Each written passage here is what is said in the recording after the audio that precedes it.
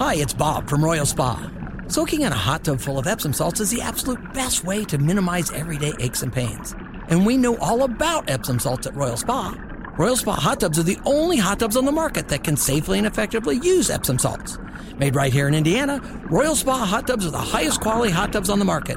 Visit any one of our 3 Indianapolis locations or visit royalspa.com. Ah, Royal Spa. Welcome back into the Fan Midday Show. Earlier today, finding out that the Colts at least know one date on their schedule. Colts Patriots, Sunday, November 12th, 9:30 in the morning. Yes, that's right, because it's being played over in Germany. And to talk about that game specifically and a lot more, we welcome on to the Midday Show here, Joel Erickson of the Indianapolis Star. Joel, thanks for joining us. Do you have your hotel booked yet? Because that's probably the first thing I would be doing. No, although I do think that the people ahead of me are trying to figure out, can we get the flights, that kind of thing, because this is a little bit different than some of the other games. You gotta get on this one right away, right? I haven't flown overseas very often, but I think the prices go up pretty quick. Yeah, you got to get ahead of that, generally, if you can, by 6 months, ideally. But no, my first move, I think, would have been find the closest Marriott and book that one just for now. The league for some of these overseas games, there's like a league hotel for media. Sure, and that's where you want to be. So sometimes, it makes it easier because there's usually like shuttle buses and stuff which help keep you from getting lost in another country. Although I didn't have any trouble when last time I was overseas for a game was London when I was covering the Saints. And I mean, your phone does all the same stuff there as long as you have the right plan as it would here. So I didn't have much trouble there, but Germany might be a little tougher since the language is different. Joel, what do you remember most about that first international trip? Because I would imagine for some of the younger beat writers or more inexperienced beat writers are still getting their feet wet. For example, we've had James Boyd in here a couple days, and we were just talking to him about first year as a beat writer with the Colts, that you would want to ask some of the veterans what an international trip is like. For you, what was that first trip like when you were with the Saints to London, and how at all will you be better prepared this time when you go cover them in the fall? Well, the hardest thing is that the week I went, the week I was in London was the week after the entire NFL knelt during the anthem. And so, we were over there the entire week. The Saints were over there the entire week. And I don't think I got to ask a question the entire week because they were the only NFL team there. The Dolphins didn't show up until Friday. And basically the entire world's media was at every practice, which is not, I don't think that's how it works normally when you're over there. But because of the story, it was just these huge gaggles of people. So I think it'll be very different. I think one of the things was, kind of soak it up if you can. When you have the full week over there, I don't really anticipate. I mean, maybe the Colts will do that, but I don't anticipate the Colts doing that. But we had 2 days where there was no access, so I walked a ton of London. Wow. And just to see it all, because I'd never been there before. And then the other thing I did, if anyone's ever in London for a game, I went to a QPR Fulham game match in QPR's stadium, and that was awesome. My bad, Joel. Go ahead. Yeah, it was just our guy in the cab. That's the other thing. Listen to the locals, because we were going to go to one of the big Premier League games, and they were like, no, that's going to feel like kind of corporate. If you want to get what the real English football is like, go to this game. And man, were they right? It felt like it felt like a professional the high school locality, but then a professional stakes. It was crazy. We're joined here by Joel Erickson of the Indianapolis Star. Joel, have you got any reaction in this short time from anyone from the Colts side of things? Are they excited? Did they know it was coming? And also to that point, part of me thinks this could be really good because this forces the team to be together, kind of like a training camp all week when they're all they have is each other over there in Germany. I think that can be good for a young team. I think they probably have known about this one for a little while. I think the NFL gives teams a little bit of a heads up. You know, we've known that it was Patriots and Chiefs over there for a while, and my assumption is that the other teams get a little bit of a heads up on that too. So I think they probably have known about it. I bet they're excited. I would bet that team owner Jim Irsay is excited to go to Germany. You know, he loves that kind of stuff. The league expanding and the league being all over the place. So I think he probably loves it. I think for the coaches and stuff, it's more just a little bit of a headache. I'll be interested to see if the bye is right around there, because it's a little bit of a headache with traveling over there and then coming back and managing jet lag and all that stuff. So it's a little bit of a headache, but a little bit of a test for Shane Steichen too, having as a first-time head coach, like making his decision on when to go, how to handle all that stuff. I'm sure he's got somebody he can lean on for some advice. Joel, I'm sure you'll admire my creativity here with this next question. You know, that game's going to be in Week 10, and I can't help but notice the promotional poster right now. Jonathan Taylor's on there. You think anybody else in the Colts roster will be on that promotional poster by Week 10, perhaps of the quarterback variety? Well, I've been thinking ever since they drafted him, and I listened to Shane Steichen and Jim Irsay talk about, you know, you have to play him for him to get better. I've been thinking that he's going to be on the field a lot earlier than that. So yeah, I think Anthony Richardson. If I had to guess, I think Anthony Richardson is starting that game in London. It's probably not his first start. In Frankfurt. That's probably not his first start of the season, right? It might be like his 8th. Is that from just your philosophy on it, like everybody has a take on it, or is that from where you think Shane Steichen will have him and have observed him to that point? Obviously, we're simulating a lot here, and I know you've seen a little bit of him at rookie minicamp, but there's still so much to unpack by the time training camp comes along. Is that just what you would do with the youngster, or is that what you think will be seen on the field by the time we're at week 4 or 5 or whenever you think he'll get under center? I'm going off of what the Colts said. You know, Will Steichen and Irsay said, the best way for someone to get better is by playing. And obviously Richardson didn't play a lot at Florida, so that's something else to consider. And I thought, Chris Ballard obviously kind of pumped the brakes a little bit when I went back and read through those quotes and listened to those quotes again. Like, I was thinking to myself, it sounds more like he's talking about like level of play. Don't expect him to be Superman from like he's winning the MVP in his first year type of thing. I don't really remember him saying we don't know if we'll get him on the field right away. So, and the other thing is Steichen has been asked multiple times about Gardner Minshew being the season opening starter, and he's kind of downplayed / pushed back on that both every time he's done it. So I do think that there's a possibility that Richardson is starting, and it's mostly based on what I've heard. It's less of, who cares what I think? I do, Joel. I know the Colts don't, but I think that that's what at least. And in a perfect world, you would absolutely have him be your day one starter. But I see right now is you truly need to see what type of command he has of the playbook, what he looks like with his teammates. So I totally understand the Colts, at least publicly, not even wanting to make it out that he's day one starter because they physically do not know until you can really see him with the line with all those different type of weapons. Joel, we are having this conversation, Jimmy and I here. Where do you stand just in general on the release of the schedule beyond kind of the selfish needs?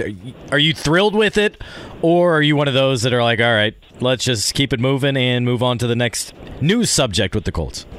Yeah, it's kind of just a box to check off. We know who the opponents are, so I kind of know who the what completely agree. It kind of goes. I think the things that I end up looking at are kind of what you said. There's a lot of logistical stuff if you travel. So like, you're looking at, okay, when are we going to the north? Like last year it was like, okay, we're in Minnesota in December. What is that like? Is that going to mean a delay? Are there flex games on the schedule? We had to do some weird stuff with how we traveled to Minnesota because when they initially released it, it was like a flex game. And then the really selfish thing I do is wherever they're on the road in September, and I know that there's some other guys at the beat who do this, is I check the Major League Baseball schedule to see if anybody's in town. Classic. But that's pretty much it's. Yeah, after doing this for a while, and the other thing I've learned is that the schedule, like what it seems like tomorrow, when it gets released, like the stretches that look hard and the stretches that look easy, that almost always seems to change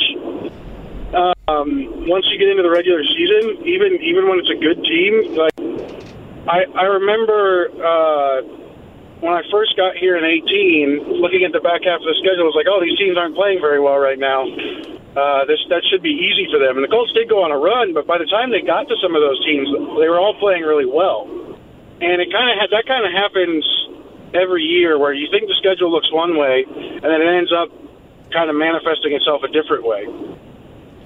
Joel, I'm going to try to be as rational about this as I possibly can. When's the bye week, Joel? How many AFC South games are going to be in the first 4 weeks of the season? Are we not going to recklessly speculate what record the Colts will have by week 12? Come on, man. The schedule's great. It's the opposite of me and Scott there. I get it. I understand as you get on the beat that it probably changes a bit, but it's the mystery, and the NFL has their hooks in me, Joel, and they have their hooks in all of society. Jimmy, you're the reason they do it exactly like yes, this. I am. How they, here, give one tidbit to Good Morning America. You're welcome, and Earth. Another one to Good Morning Football. Like, come on. Cross-eyed bear. I thought it would just be for, road. There's a lot of Colts fans that travel for these games, and so I figure for anybody who's got that on their docket, tomorrow night's pretty important, because you want to know when you're going to, whichever city. I don't want to cast aspersions on any city other than Jacksonville, but some might be more attractive than others. So if you're one of the fans who travels, I think tomorrow night's a pretty big deal for you. Yeah, that's fair, because the two I'm thinking of right away, Cincinnati, Tennessee. Both interesting matchups, one more divisional. Who doesn't want to go to Nashville? And Cincinnati is really good. Yeah, I mean, you get to see Burrow and Chase and all those guys. There's a lot of interesting stuff. I mean, if you want to go to Carolina, you're probably going to get to see Bryce Young and Anthony Richardson. That's fun. Rookie quarterbacks are fun when they're playing, to me. Yeah, like I said, just there's a reason to go to almost every city, with the exception of Jacksonville. Joel, when you look at where the roster is right now, and you look at whether it was undrafted free agents they signed or the needs they still have, and you look at the available veterans that are on the market, do you think the Colts are done at this point, barring a need if an injury would arise at some point between now and September? Do you think they're done with off-season signings? They always end up signing somebody in this range, and then they always end up signing somebody in training camp who ends up playing some sort of significant role, whether it's due to injury or whether it's just a player emerges whether they didn't expect him to. So there's probably going to be some minor signings. I don't know that I see anybody on the market right now that I think the Colts are going to go after as somebody who moves the needle right away. I think you're more looking at like the type of signing where you're halfway through the season and you're going, oh, I'm surprised that guy's playing this much and having this much of an impact on the game. Joel, one of the things I always find curious is outside of the main conversation piece. So outside of Anthony Richardson, Colts obviously had a active draft. Outside of that obvious story, what's maybe the one player that intrigues you the most, or you're tracking, or you fell in love with his story or his perseverance to get where he is today, just trying to make this team? Jake Witt, the last pick of the draft, is interesting to me. Teams do this. Like a lot of teams do this, where they take somebody who's super raw and has incredible tools, and they try to make somebody into something. And a lot of times it doesn't work, but when it does, it's real fun. And you can always suck me in with it. If you tell me the guy has incredible traits, maybe hasn't played a position that long, the ceiling's super high, and you know that it might not go great. I'm always in on that. I always want to see how those guys go, because like the Eagles with Jordan Mailata at left tackle, that was a 7th round pick. he's now one of the better left tackles in the league. Like, that's fun stuff. So that stuff like that is the stuff that interests me. Joel, last thing on my front, we asked Mike Chappell about this yesterday, Joel Erickson joining us of the Indy Star, about the Colts signing and just the great story of Butler's Tyler Adams and everything that he had to overcome. You also had a perspective of that, about the different ACL injuries and COVID and everything that he went up that's up on the Indy Star right now. Yeah, it's a crazy story. If I told you that a guy who played at Butler or a school the size of Butler had missed 3 consecutive seasons, essentially, he took some time off because he was at Harvard and the academic stuff. He was at an internship, and then COVID took a season from him, and then his ACL, he tore it twice, and it took all but a couple of games from him. If I told you that a guy had 18 catches at Harvard and then went to Butler and put up a pretty decent season, you'd be thinking, okay, that's fun. That's a cool story for Butler. I don't know if I'd see him in the NFL, but he fought his way in. He's got great straight line speed. He tested in the low 4.4s at his pro day, and then they brought him out here for the tryout, and he made it on the tryout. So it's a really interesting story. It's crazy to think that he's on the 90-man roster right now, just given all the stuff he went through in college. But he did it. He got his chance, and he made it count. Joel, appreciate the time. Thanks so much for joining us, and we look forward to the full schedule just being announced as a whole here in a couple of days, don't we? Get excited, Joel. I'll leave the excitement to you guys. You guys are way more excited about it than I am. Thank you, Joel. That's Joel Erickson of the Indianapolis Star. Welcome back into the Fan Midday Show. A glorious day here in downtown Indianapolis with Jimmy Cook. I'm Scott Agnes, and a friend of the program now joining, Tim Bontemps of ESPN. He's all over these games, traveling to and from, and last night was able to witness Philadelphia's win over the Boston Celtics. And so, Tim, let's start there. What have you made out of this series? And to me, both how surprisingly well we've seen the 76ers play and Boston lay another egg out there. I mean, yeah, it's been incredibly impressive to see the way the Sixers were able to win that game last night and come through in such comprehensive fashion. We haven't seen this team deliver like that in that kind of spot before, and they were able to do so in the biggest one yet last night and put themselves a win away from making the conference finals. Tim, where's been the biggest degradation for the Celtics, being a whisper away from being up 3-1 in this series to now basically completely on the ropes as things head back to Philadelphia? Well, the Celtics have the deepest team in the league, and they have the most versatile roster in the league. And yet, despite that, they've really become a one-note team under Joe Mazzulla. And in saying that, what I mean is they've become a team that is just completely reliant on the three-point shot. And when they shoot over 40% or better in a game this season, regular season and playoffs combined, they are 34-2. When they shoot under 40% in the regular season and playoffs this season, they're 29-28. So they essentially become a 500 team when they don't make threes. And while obviously making threes and not making threes is a pretty critical part of today's NBA, a team with as much talent as the Celtics have should not be a team that is so reliant on making three-point shots. And I think that speaks to sort of the way this team has evolved under Joe Mazzulla, where last year, when Ime Udoka was the coach, they were a team that was sort of, Ime would lean deep for his decision-making. They played the Robert Williams, Al Horford lineup, extended minutes. They played Grant Williams a lot. They kind of leaned to being bigger and more physical than their opponent.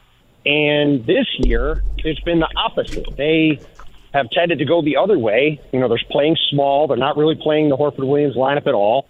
They've just tended to lean towards offense in their decision-making and in their approach. And while that has led to them winning a lot of games, you saw last night when their threes didn't fall, they didn't really have a plan B. And as a result, they're now one win away from going home early in the playoffs. I'm talking with Tim Bontemps of ESPN, and Timmy, I'm curious how big the conversation piece has been just on the Celtics in terms of Joe Mazzulla and we heard guys come out and say how he apologized for a late game situation and not using his timeouts, and just I wonder Is he a little bit over his head and unfamiliar maybe in this light, and they're missing guys like Ime Udoka and Will Hardy on that bench? I mean, I don't really think this is a coaching thing. I think Joe has done a pretty deft job of taking the pressure off of his players for messing up the end of Game 4 by saying you should have called a timeout. Mm-hmm. This is a team that has gone to the NBA Finals. Jason Tatum and Jaylen Brown, I think, together have played 84 playoff games, right? These are guys who have a ton of playoff experience. If you're down 1 with 20 seconds to go, you probably should try to attack. And if you're Jason Tatum, you probably should just go up over Tyrese Maxey and shoot the ball from 10 feet, right? So, I just think this timeout stuff is kind of silly in general. And, look, the Celtics have had 3 coaches in 3 years, right? Brad Stevens, Ime Udoka, Joe Mazzulla. What is the underlying story of the Celtics over the past 3 years? That they mess around and lose games they shouldn't lose, right? They did it last year throughout the playoffs with Ime. They did it this year with Joe. They did it 2 years ago with Brad. So I don't think this is a coach thing. I think this is a team that over time has shown that it is not really capable of taking care of its business when it's supposed to. And as a result, like I said, they now find themselves a game away from losing to the Sixers team, which, a lot of people, including me, thought was an underdog going into this series. Joel Embiid was hurt. And after Embiid was, pretty methodically dominant in Game 5, did exactly what the Sixers needed him to do to win. James Harden played well. And now these guys are 1 win away from not only getting to the conference finals, but having home court advantage throughout the playoffs and having probably playing an 8 seed in the Eastern Conference Finals. It is all sitting there for the Sixers in a way that it should be for the Celtics. And, in a couple of days, if this goes Philly's way, Celtics are going to have a lot of regrets, I think, going into this offseason about how these playoffs shook out. Tim, we've been looking at kind of where the Pacers are. They're still clearly, a year or 2 away from trying to get in the conversation of, okay, we should be there within the top 4 of the conference, right? That's every team's dream. That's what the Pacers are trying to build towards. When you look at what's happened in this playoffs, the word I keep using is perhaps an emergence of parity or a window of parity within the East because of the playoff makeup and because of what's happened to this point. Is there a shift there and an opportunity for teams like Philadelphia and I guess to a lower extent from a seeding perspective, Miami, to grab that? And moving forward, is there at all a changing of the guard in the East with teams like Milwaukee and Boston, or do you think they'll ultimately figure it out? Well, I mean, look, the teams with the 3 best records in the NBA this season were Milwaukee, Boston, and Philly, right? So I wouldn't say that if Philadelphia wins the East, there's any kind of real changing of the guard. I mean, yes, they haven't made it through to the conference finals or the finals before, but this is a team that is a very deep and excellent team.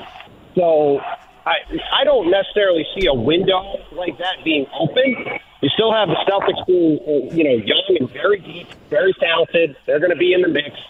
The Bucks still have Giannis Antetokounmpo and their crew. We'll see who they hire as coach. But no, I don't really think that there's an opening to break through.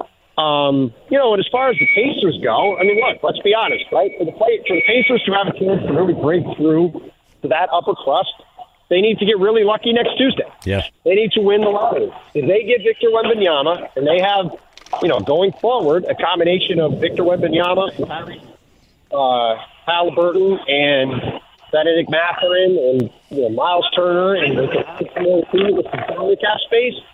That's a team that if Victor develops the right way, that's a team that could be pretty special. But, that's the kind of thing that needs to happen. And you look at these teams at the top of the East, right? Giannis obviously was the 15th pick, but Joel Embiid, top 5 pick. Jason Tatum, top 5 pick. Jaylen Brown, top 5 pick.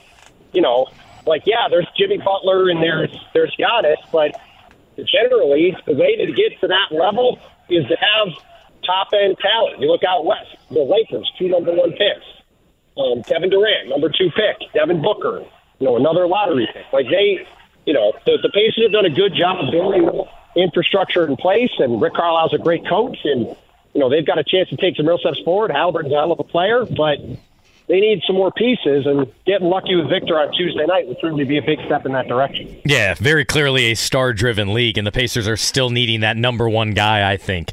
And that's what they could hope for beginning next week. We're talking with Tim Bontemps of ESPN. And Tim, I've been surprised about what we've seen in the playoffs from the Lakers, from the 76ers in particular, mostly because of health. I did not think LeBron and AD both would make it out completely doing okay. Wasn't sure about Embiid, and of course he missed that one game. But to go over to the other series that we'll watch tonight with Warriors-Lakers, what has stood out to you about that bunch, and what do you think the opportunity is here for the Warriors? Can they pull it together to win 3 in a row against LeBron and company? I mean, I think they can. I mean, let's go back to Game 4. Lonnie Walker was being drawn up, having ATOs drawn up for him 2 minutes ago because LeBron and AD were not getting it done on offense, right? And Lonnie Walker almost outscored the Warriors by himself in the fourth quarter. That's both a credit to Lonnie Walker and an indictment of the Warriors that was how they ended up losing that game. So, look, I think the Warriors are going to win at home tonight. I don't think they're going down at home. And then we'll see what happens on Friday. But really, to me, this is just going to come down to the energy and effort level of LeBron and AD. And can those guys summon it for 48 minutes on Friday in Game 6? Because they're probably going to lose tonight.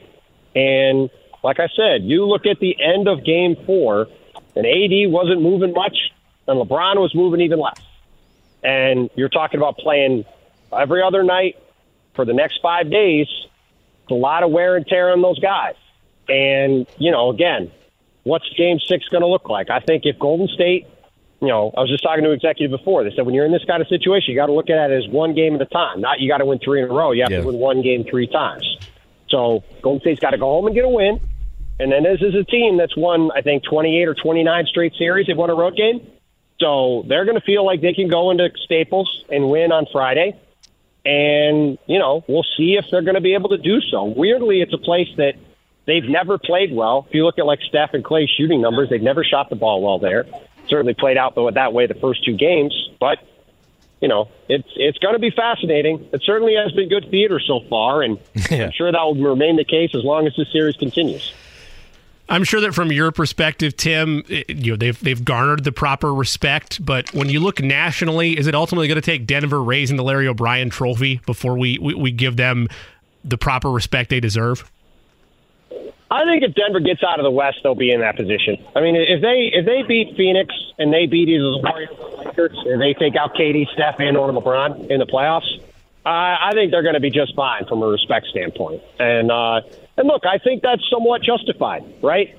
The Nuggets have not gotten through the playoffs before. We have not seen Jokic be able to hold up in these kind of situations before. And let's see if Denver does it. Still not over yet. They still got to get another win against Phoenix. But look, I think if they get 5 more wins and get out of the West and get to the finals against Embiid or Jimmy Butler or the Celtics, I think the respect factor will be there for them, and they'll have earned it. And it'll be full credit to them. And I thought you saw in Game 5 last night, Phoenix, Devin Booker in particular, has been absolutely unbelievable in these playoffs.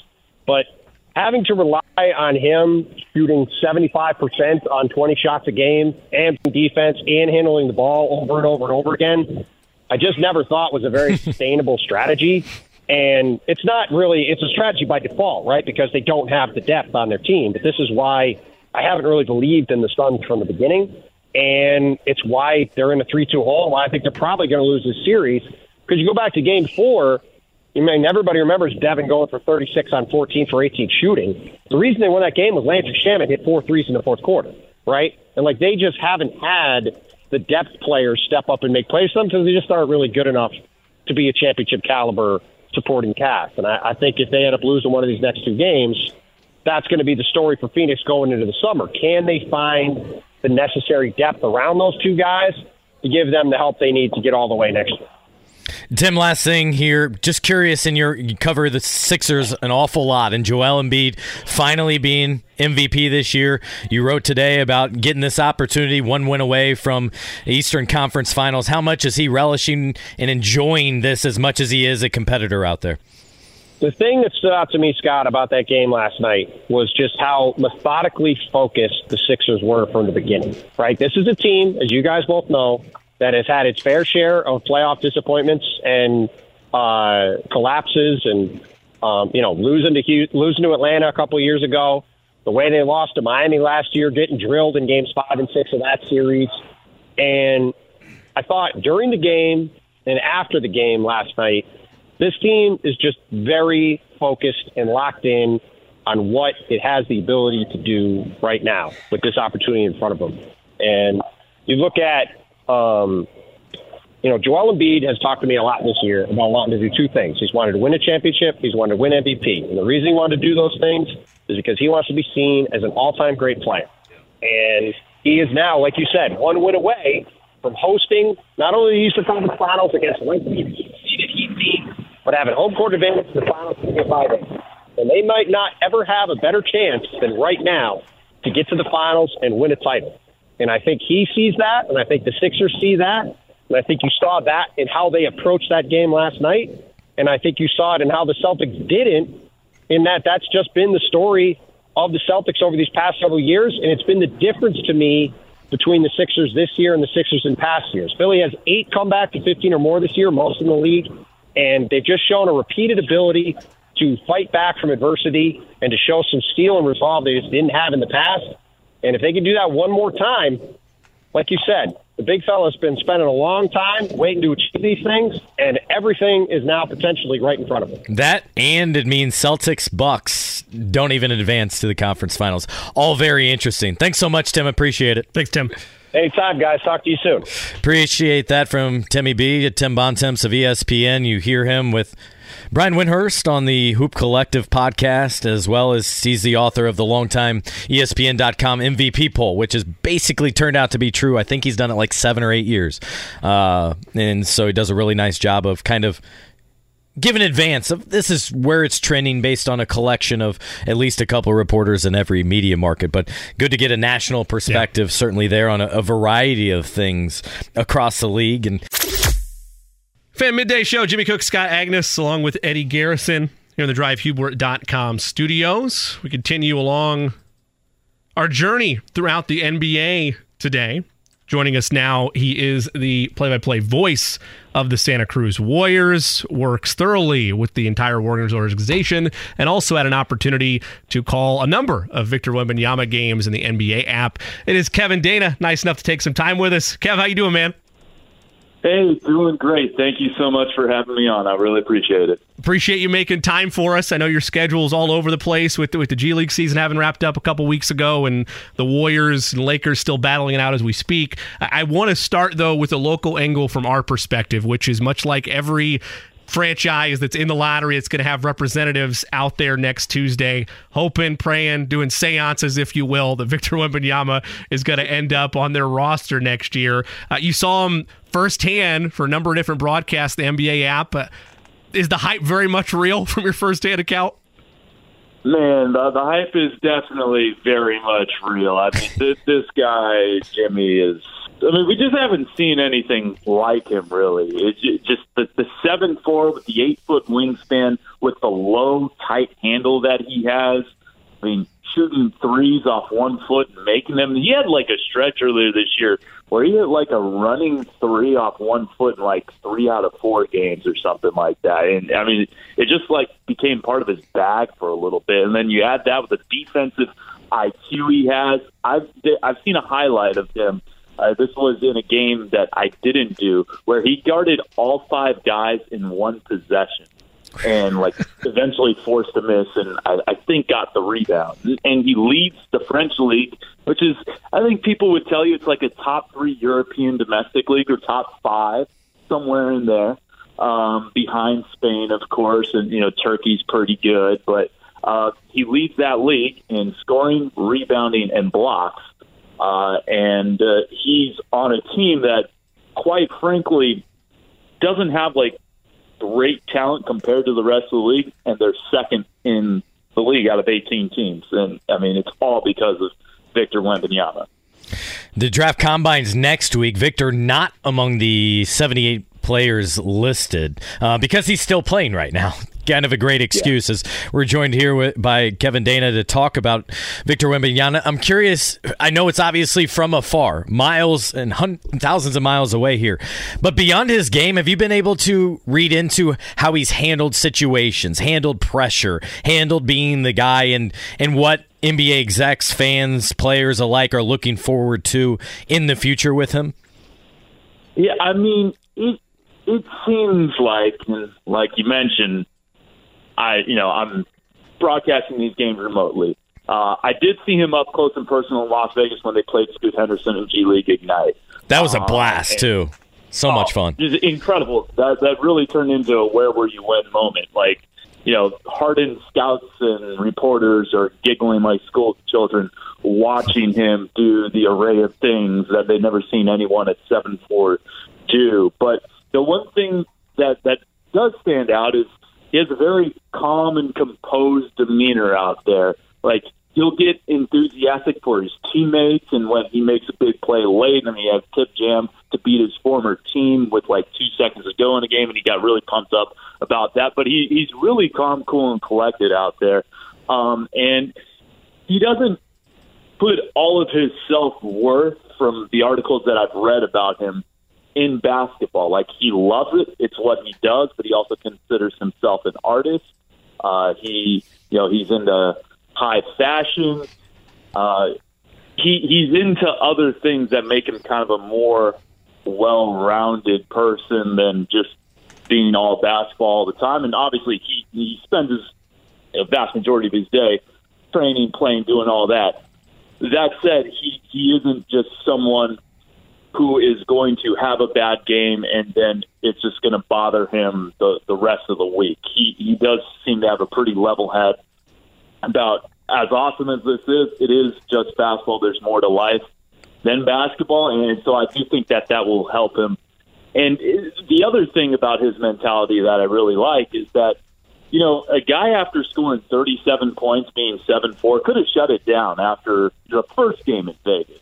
But his agent quickly came out and said, Boone Njai, he's not shutting it down. He's going to play this entire season with his French League team. And it's really helped him kind of discover new aspects of his game, kind of explore his game. They give him the green light to do anything on the court, including taking contested threes with 3 guys draped all over him, fading away from 26 feet. He's just exploring out there, and he's still 21, 10, and 3 blocks per game. And so he has a real competitive motor. He wants to win. And that's something I think that will certainly bode well for him once he comes over to the NBA.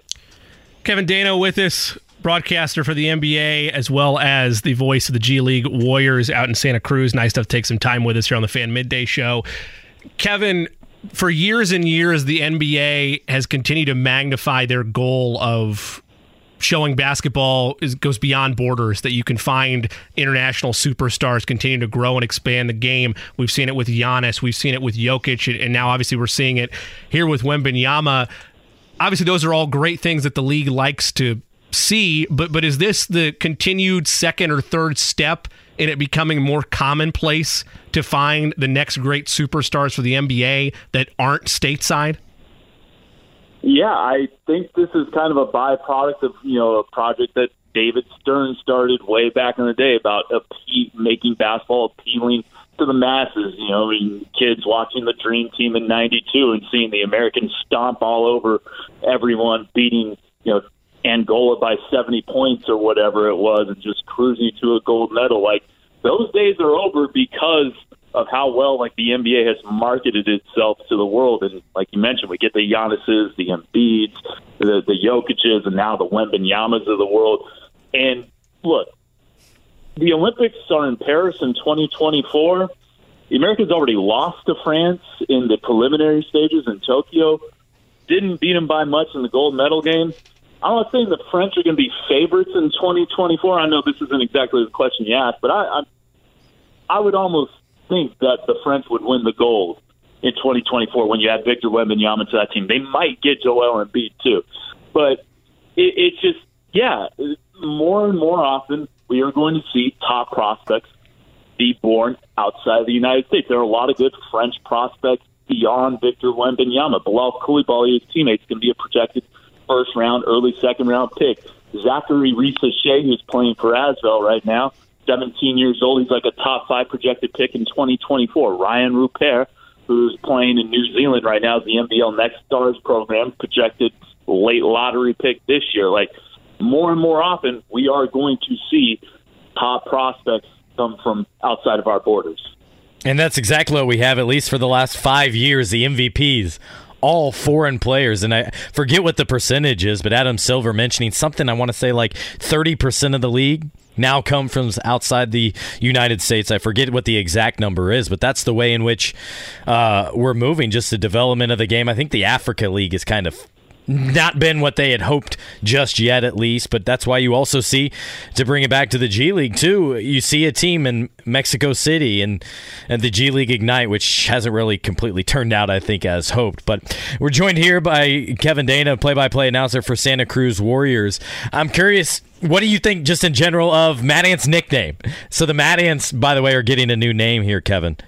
A lot of unique names when you talk about minor league sports. Where does Mad Ants stand out for you? I loved it. I mean, I remember learning about General Matt Anthony Wayne when I made my first trip to Fort Wayne in 2013 for the first round of the D-League, as it was called back then, the D-League playoffs between Santa Cruz and Fort Wayne. 3 straight years Santa Cruz and Fort Wayne met in the playoffs. I remember my lovely nights at Don Hall's guest house a couple of miles away. I used lovely euphemistically, I guess we could say, or that's not the right word, but anyone who's been there, they know what that hotel's like. But first off, I'm very upset that they're not going to be in Fort Wayne. Mad Ants was a great name. It was unique to the town. I know why they have to. There was not a General Mad Anthony Wayne in Noblesville, Indiana. Yeah, I imagine they're going to be called the Noblesville Pacers or something like that. That's what everyone does. Of course, Santa Cruz Warriors. I think we were the first team to name our G League team after our NBA team. And the league didn't like it at the time. They wanted it to be something like kind of more zany and wild, like the Red Claws or the Mad Ants or the Bighorns or something like that. I'm going to miss Fort Wayne, the Allen County War Memorial Coliseum. It's unfortunate. I remember when they filled that thing up for the 2014 D-League Finals and they won their first ever championship. I was in the house for that game. It was a heck of a game. Seth Curry was playing for Santa Cruz. Of course, he's gone on to have a nice career, but part of me is really sad that Fort Wayne will be no more in the G. Kev, last G League tied question to you. Whenever we have a local angle, we like to give an update on it. I know that he wasn't there last year, but you had an opportunity at least to have former Purdue standout Trevion Williams with the Santa Cruz Warriors, now in the Capital City Go-Go. What you kind of saw from him during his time, the former Big Ten Sixth Man of the Year, playing out there in Santa Cruz in your system? He was one of the most exciting, big men in the G League this year. I mean, just to see a guy like that, like a passing big man who's kind of doing Harlem Globetrotter-esque tricks. I mean, he's not like full Harlem Globetrotter and one or anything like that, but he can do some of that stuff, kind of show the ball in your face, bring it back, really cheeky behind the back bounce passes. He was a lot of fun. The downside of that play is if he didn't execute the home run pass, it was a turnover the other way. And, Santa Cruz gave the ball up 21 times per game this year for a good chunk of the season. I think they might have got it under 20 at the end of the year, but we had a 34 turnover game once. It was just so the downside was there was a lot of turnovers. The upside was when a highlight was made, it was awesome, and I loved watching Trevion Williams play. I was a big fan of his game, and he did some nice stuff after the trade to Capital City. And Santa Cruz got Jordan Shackle out of that, and he was a great shooter for the C-Dubs. But, yeah, dude, that guy's fun to watch, man. I really am a Trevion Williams fan.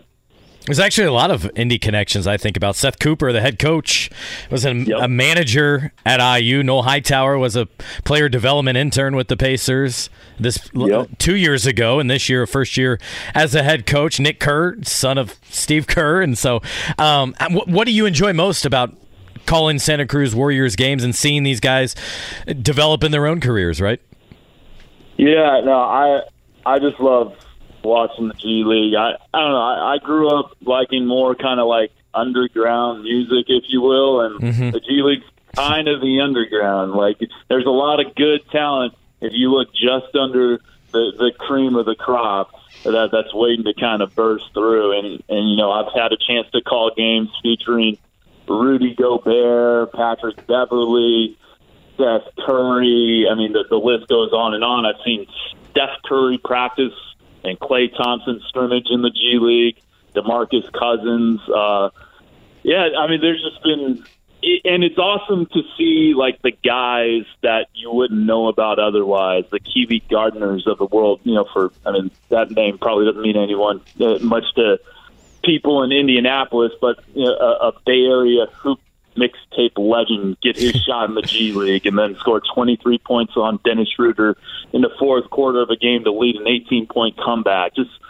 stories like that that I absolutely love. And you know, being able to say that you saw that player before they became what they are today. Like, I didn't do a Chris Middleton game, but Chris Middleton was in the G League, and you know, his spot in the NBA wasn't super secure the first couple of years, and then he blossoms into an all-star. So, yeah, just stuff like that I just love. And the pace of the game is fun. First to 125 wins a lot of the time.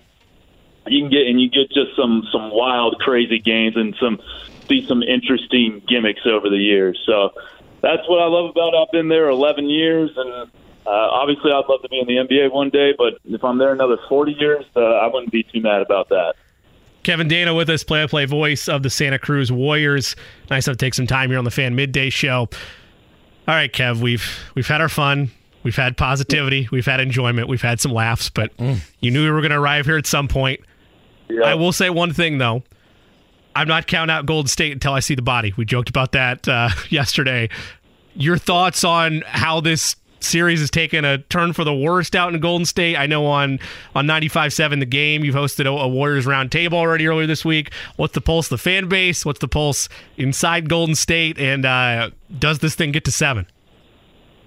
I think the pulse is at least the fans that I listen to calling the show and, you know, calling the radio station stuff, driving up to the station, it's not super doom and gloom yet, just because you're conditioned to expect Steph, Klay, and Draymond to figure a way out, and they figured their way out of a 3-1 hole before in 2016, and then, of course, in the very next round, gave up a 3-1 lead. But, yeah, I mean, obviously they're 7 years older now. The roster around them isn't what it was with Sean Livingston, Andre Iguodala, or when they had Kevin Durant. They're not as deep as they used to be. That being said, like, no, they didn't win Game 1. No, they didn't win Game 4. There is an alternate universe where this is at least tied, and maybe they're up 3-1. To me, it comes down to don't want to be overconfident about Game 5, but I feel pretty good that they're going to win Game 5. It just comes down to, can you win a Game 6? If you can win a Game 6, and Golden State has won a road playoff game in 28 straight series ever since the start of Stephen Curry playing playoff games for the Warriors, they got a chance. And so they haven't won a road game in this series yet, and Game 6 is their only opportunity left to do so, and it's going to come down to that, assuming that they get past the Lakers tonight, which I know is not a sure thing, but I think a lot of people around the Warriors feel pretty confident that they're going to be able to get this one. Steve Kerr said on our airways on 95.7 yesterday that the team is now excited about trying to, you know, take on this new challenge, and they have played their best basketball all year with their backs against the wall. They're down 2-0 to Sacramento. They found another gear, and they were really close in those first two Sacramento games anyways. When they they won 8 of their last 10 regular season games to avoid the play-in tournament in the last day of the regular season. They got some help from Sacramento and Portland resting guys, not exactly trying to win, but when they have absolutely needed wins this year, even though they were 44-38, they found a way to get those wins. And I'm not saying they're going to win this series. I'm not saying that they are actually going to do this, but I feel confident that this is going to be a deep series. Focusing on tonight, last thing on my end, what is it that needs to happen tonight? I mean, obviously the home and road splits are what they are. They're a significantly better team at home, but is it a 35-plus performance from Steph? Is it the Splash Bros combining for 70? Is it Jordan Poole, putting anything in the basket for however many minutes he gets? What does it come down to tonight in terms of the offensive prowess of this team? Yeah, I think someone needs to come along for the ride with Steph a little bit. Like, Wiggins scored 17 points, but even he, after the game last Monday night, saying, there are shots I need to hit. They gave him wide open threes in the fourth quarter, and Wiggins really couldn't cash them in. Klay Thompson's going to need to score more than the 9 points he did, and he took a couple of really bad shots down the stretch, and he knows it. And you could see the exasperated look on her and Draymond's face after one of those shots, and near the corner, kind of that angle three right by their bench, down one with like a minute 40 to go. Just a shot that didn't need to be taken there. But that's kind of, but Klay can also make that shot, and maybe he makes that shot here in Game 5. I don't know how much Jordan Poole we're going to see. I kind of think it's come down to you throw him out there for a stint in the first half, and if he produces and he plays well, then he gets another stint in the second half, and if he plays well there, you keep him on the floor. But I don't think he's a guaranteed. I mean, he only played like 10 minutes in Game 4. I don't think he's a guaranteed, 25-plus minute a night guy for Game 5 for sure, considering the way he has played. I thought they had a lot of good stuff with the GP2 getting the start. I wonder if he's going to start again today. I have no idea, but he got layup after layup after layup when they were involving, he was being guarded by Anthony Davis, and they were involving him in the screen, and then there was nobody to protect the basket, and it was just open layups all day for GP2. I imagine Darvin Ham will have an adjustment for that should GP2 get the start again. But look, yeah, Stephen Curry was tremendous, even though he was 3 of 14 from 3 in Game 4. But he is going to need a little more help than he got in Game 4 if they want to prolong this series. He's Kevin Dana, taking some time with us on The Fan. You can follow him on Twitter at Kev0408. Kevin, always appreciate talking to you. And in regards to that lineup answer, we might not know, but it's 2:23. Shams will probably have that broken in an hour and a half. Just give it time. You'll find out. Yeah, and Steve Kerr will be very happy about that. Exactly. Thanks, Kev. Appreciate you, my man. Hey, thank you so much. That was an incredible moment before the last game, especially for us in media. But the fact he basically was like, yeah, we have, I think he was a consultant or something inside that's directed to him, which in other words is also him saying, we got to prevent that. Yeah. No more of this. And if you're listening and you're that guy, stop it.